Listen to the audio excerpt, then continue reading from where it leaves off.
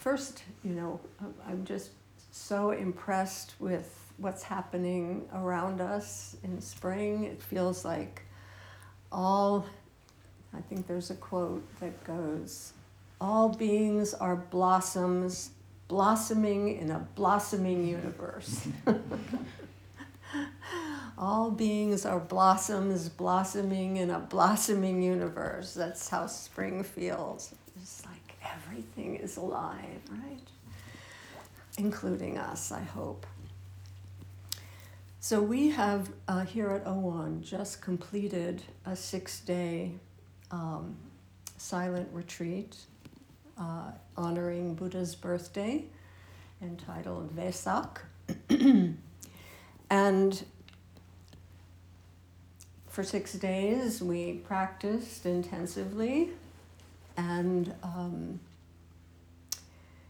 on Wednesday people packed up and went away. And for a few days, Owan was not populated by a lot of folks practicing intensively. And now here you are, once again. So there's this rhythm here of practice is always going on, but sometimes it's more obvious than other times. I talked a little bit during the retreat period about what is called in our practice a Buddha field, or sometimes called a pure land. When human beings come together to practice, to support each other in realization of their full humanity, of their completeness, when human beings come together to help each other in this way, a Buddha field is created. A pure land is created. We are living right now. We are in a pure land. We are in a Buddha field in which these teachings are swirling, are energizing us. From the moment you parked your car, walking up the steps, the stone steps, through the doors that said, please observe silence, a Buddha field, a pure land was starting to be created. And we together, collaboratively, each one of you, all of us, have co-created this pure land within which we are dwelling.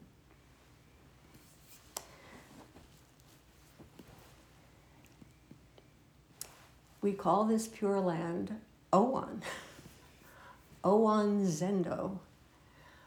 It's ordinary, which is trees and grass and buildings and animals, like pretty much any place that you would go to that has just kind of ordinary things. And yet,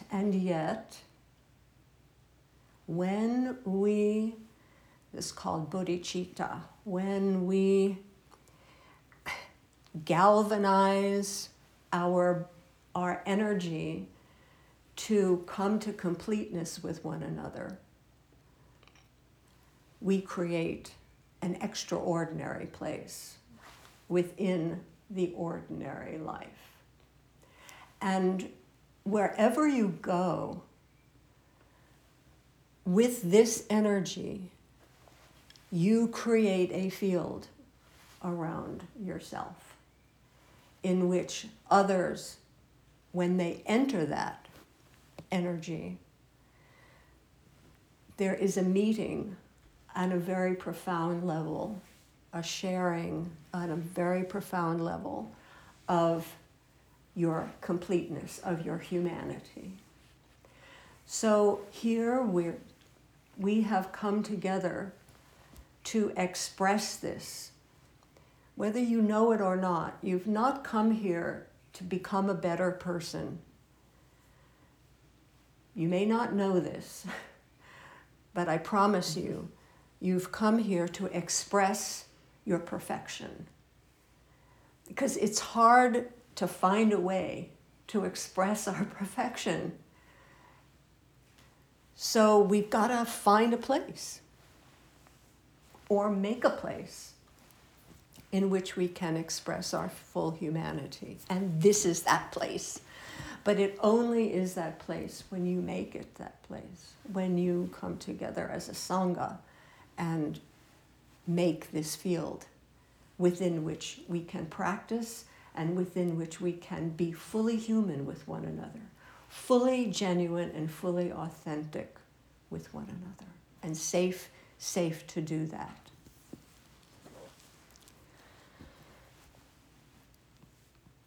So this field, as I said last week, is not a place where we come to socialize, although there is some socializing going on.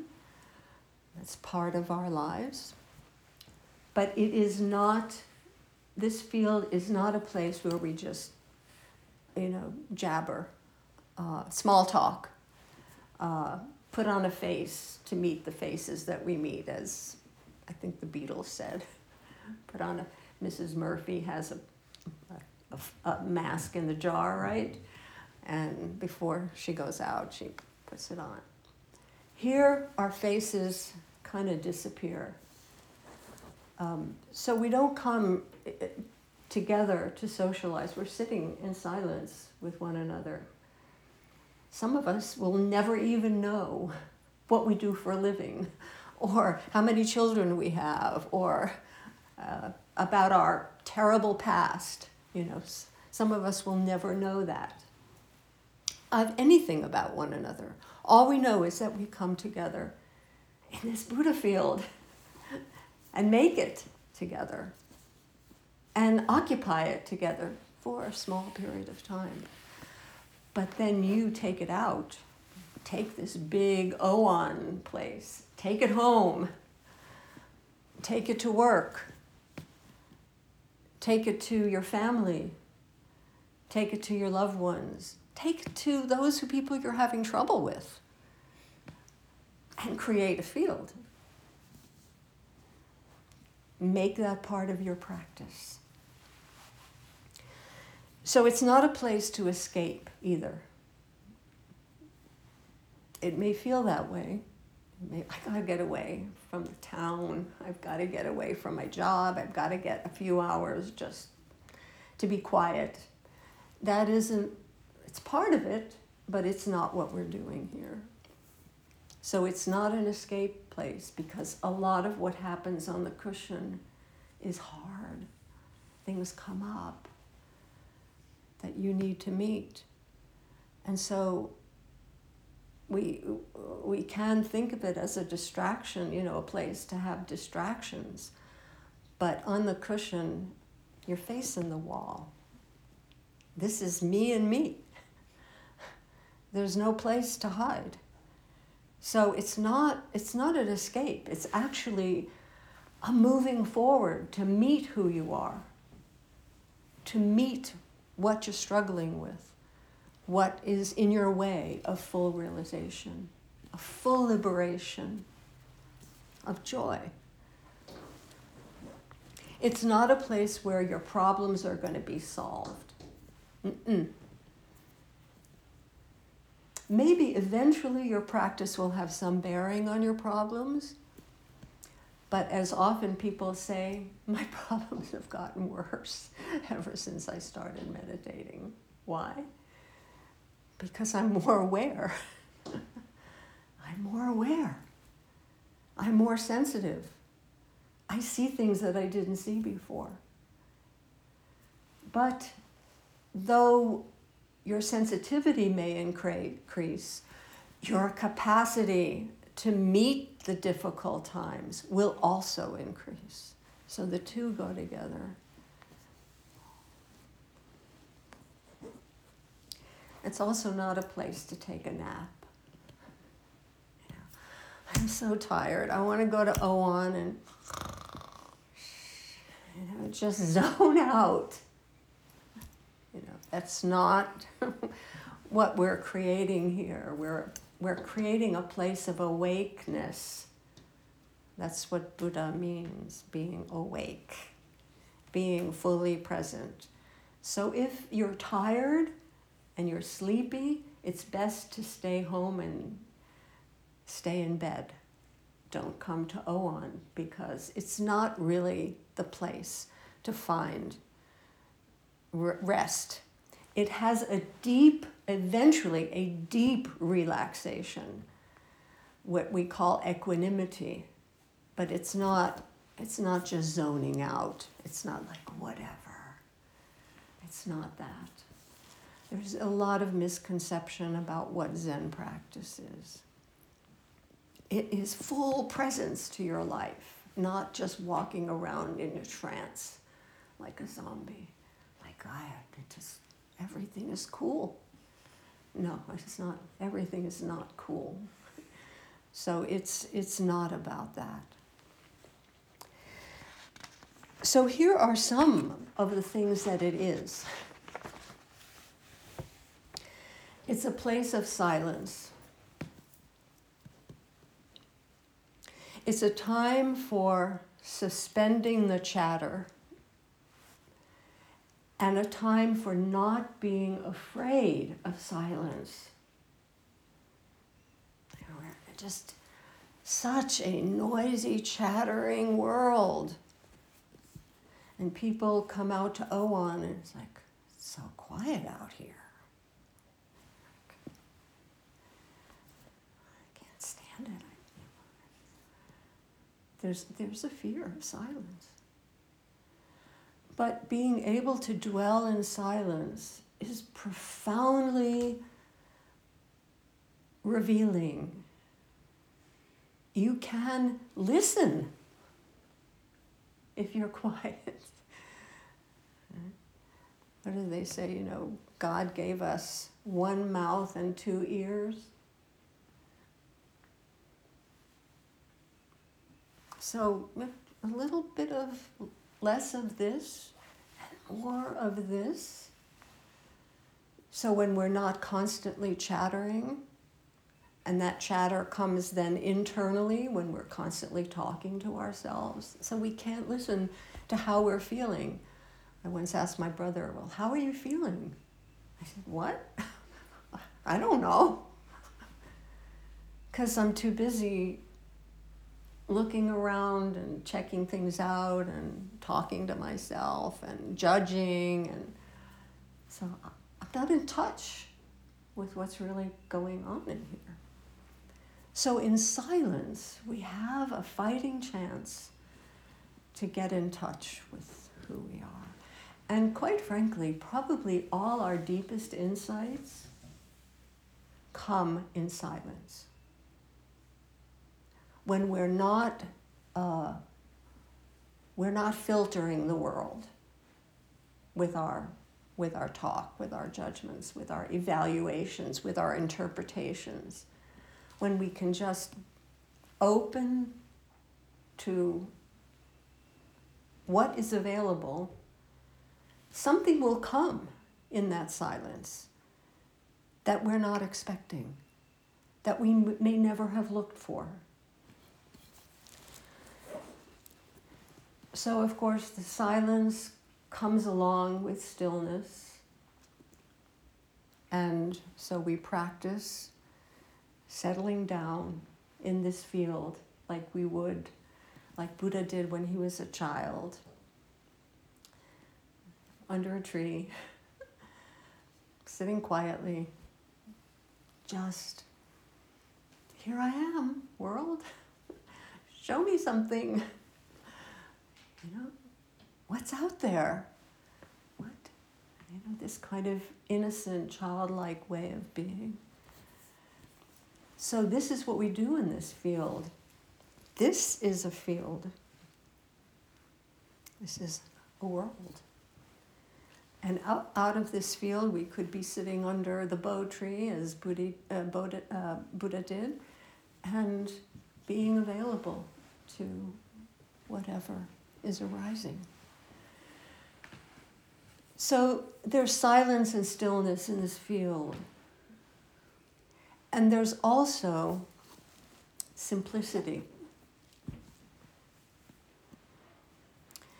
Walking into Oon is not like walking into Walmart,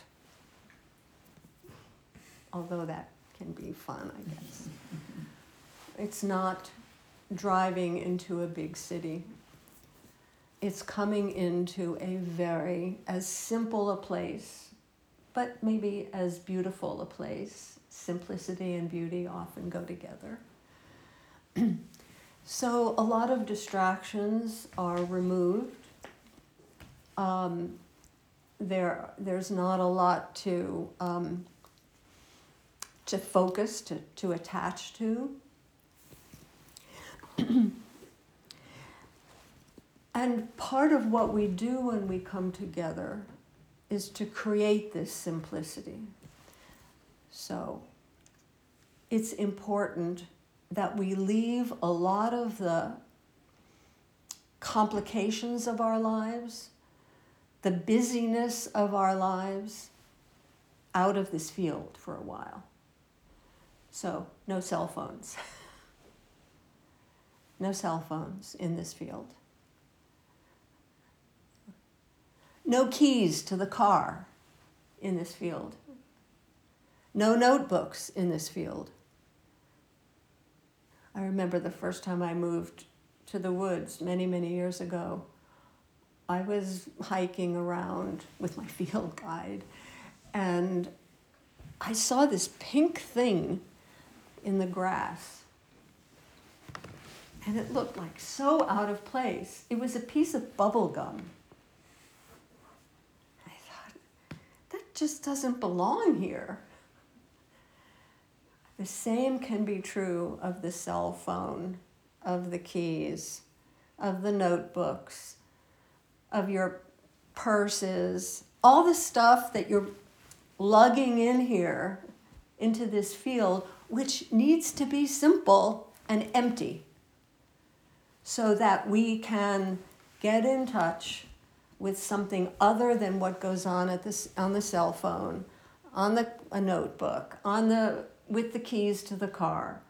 So how much can you leave out of here? You know, people who, maybe it's this notion of, the automobile club says, pack, if you're going on a trip, first pack, and then right before you leave for the trip, unpack half of what you packed, because you probably won't need it. So how much can you leave home?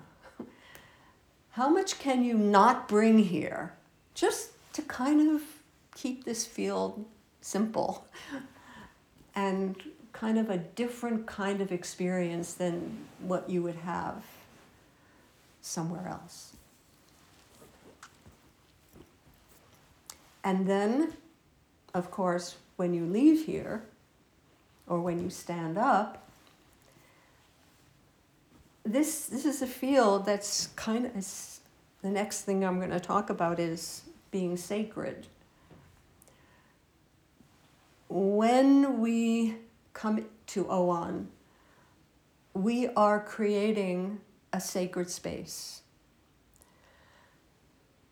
It's a space where some very serious, important, and profound things happen within us and amongst us and amongst this larger Sangha that we're all part of. So it has a sacred quality to it. That's why when we come into the door, we place our palms together. We just acknowledge that this is a special place that we're creating. Yeah, yes. When you bow to each other, it's like, I bow to the Buddha. I bow to your true nature. I bow to your perfection. So we don't see each other merely as constructed selves with all these, credentials and all this, name, rank, and serial number. I bow to your completeness. I bow to your humanity, to your full perfection. That is a sacred gesture. That is a sacred act. And so these are all sacred objects. When we're in the Buddha field, when we're in the Pure Land. So we treat them as we treat ourselves. We bow to our cushions. It's just a piece of cloth. But when we make a Buddha field, things get transformed. This is what happens when we take a piece of cloth and we make it into Buddha's robe. I call this process sacralizing. Sacralizing what is ordinary. Making everything in our lives sacred because we include it in our practice field. When Buddha first had his robe sewn, he asked for all discarded materials to be gathered. Things like menstrual cloth, cloth chewed by an ox, funeral shrouds, discarded rags. And he took all of that discarded material and made it into a sacred robe. He transformed that ordinary, even demeaned material into something sacred. That is creating the Buddha field. So this, when you practice with it, becomes more than just a cushion. It becomes your practice world, practice field, your Buddha field. And so you treat it that way. You don't throw it around. You don't step on it. When you come upon it, you make sure it's clean and tidy. It's not a mess around where you're sitting, because that's your world. That's the world you're creating. So you want to make it as clean and clear and simple as the Buddha field we're practicing in. This is all part of that world. When we leave here, we want to leave here as if much as we would leave the world when we die. When we leave this field and enter into another space. I talked about kinhin. Each step leaves no trace. Can we live on this earth? Can we be in this zendo without leaving a lot of trace of ourselves? That we were as if we weren't here. That's how lightly we lived. As if we're not leaving a big dumpster full of trash behind us. That each of our steps kind of disappears. And then when we leave the field, as if we were never here. That's how lightly we can live. That's called enlightenment. Light. And so we want to move through the world lightly, stepping lightly, making sure that nobody knew I was at this cushion. I'm as light as a feather.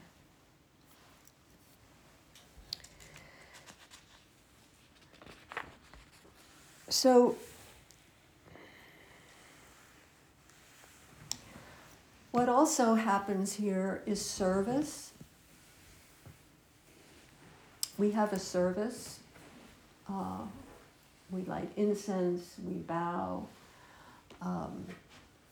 This is a way of bringing what is a kind of invisible practice. You know, where is your practice? You know, it's in here.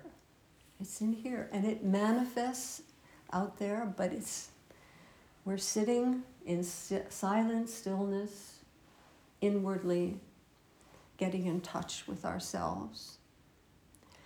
And so, our service, our lighting incense, our bowing, is a way of embodying what is invisible. It's a way of giving form. In fact, we sometimes say these are our forms: the bowing, the incense lighting, the chanting, the walking around in circles. These are all ways to give form, give embodiment to what we can't see.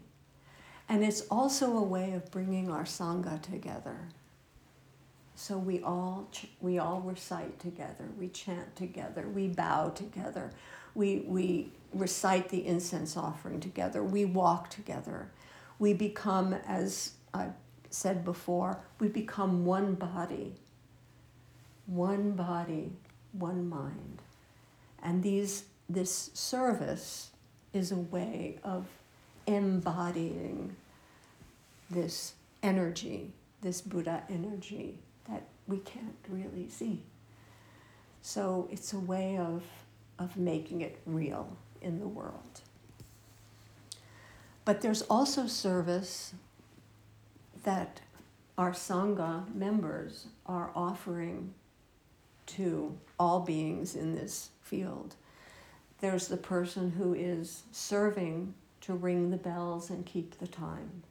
There's a person serving to light the charcoal, to offer the incense, to play the han. These are service. There's a tenzo when we have refreshments or meals for retreats. These are not jobs. They're practices. They're part of the practice. And so, you know, somebody rings a bell. Well, it's just a bell. We just say it's just a block of wood there that Georgie is pounding on. But it's not just that. It's calling people to practice. It's with each strike, it's waking us up. So everything becomes sacralized.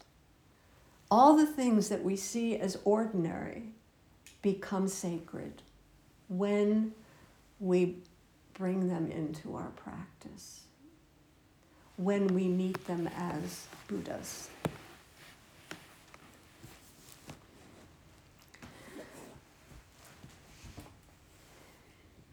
There are kind of a couple of other S's, like shikantaza, and like samu, which is work practice. And we'll continue to talk about some of the basics of our practice for the next probably couple of weeks.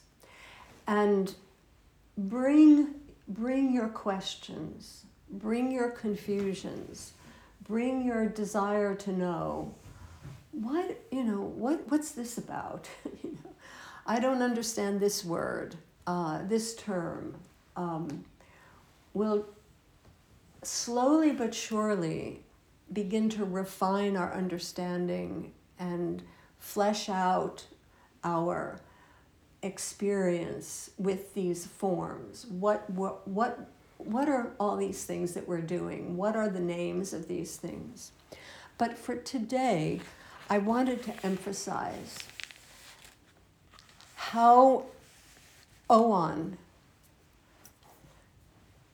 is the result of your energy, your determination, your effort to make a Buddha field. There are lots of these fields all over the place. They're in, could say in churches, in synagogues, in mosques, in your family gatherings, when you go out with friends and have a beautiful dinner together, or you can feel there's a Buddha field here.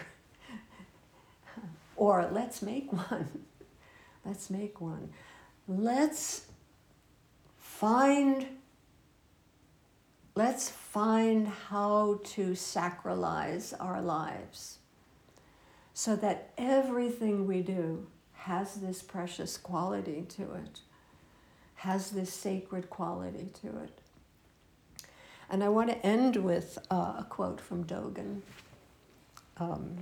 who's speaking about the Tenzo, who, and some of you have been Tenzos and know a little bit about preparing food and making that whole effort of cooking a sacred act.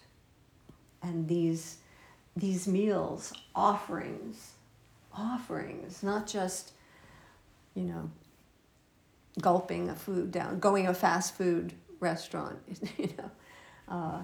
here's your Big Mac offering. It's not quite that. It has been, maybe that, that would be a challenge to make a Big Mac sacred. But it could happen. So here's Dogen speaking about in the instructions for the cook. You must care for the rice, vegetables, and other ingredients for the next day's meals, as you would the pupils of your own eyes.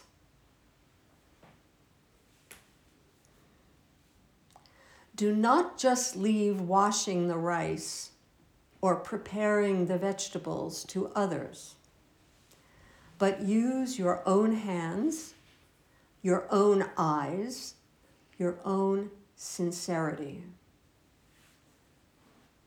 Do not fragment your attention, but see what each moment calls for. Do not miss the opportunity of offering even a single drop into the ocean of merit, or a grain atop the mountain of the roots of beneficial activity. The Tenzo should, that's the cook, and I'm sure you're all cooks in some instances. The Tenzo should always be present at the sink when the rice is being soaked and the water measured. Watching with clear eyes, ensure that not a single grain is wasted. An old teacher said, regard the cooking pot as your own head. The water in the pot, your own lifeblood.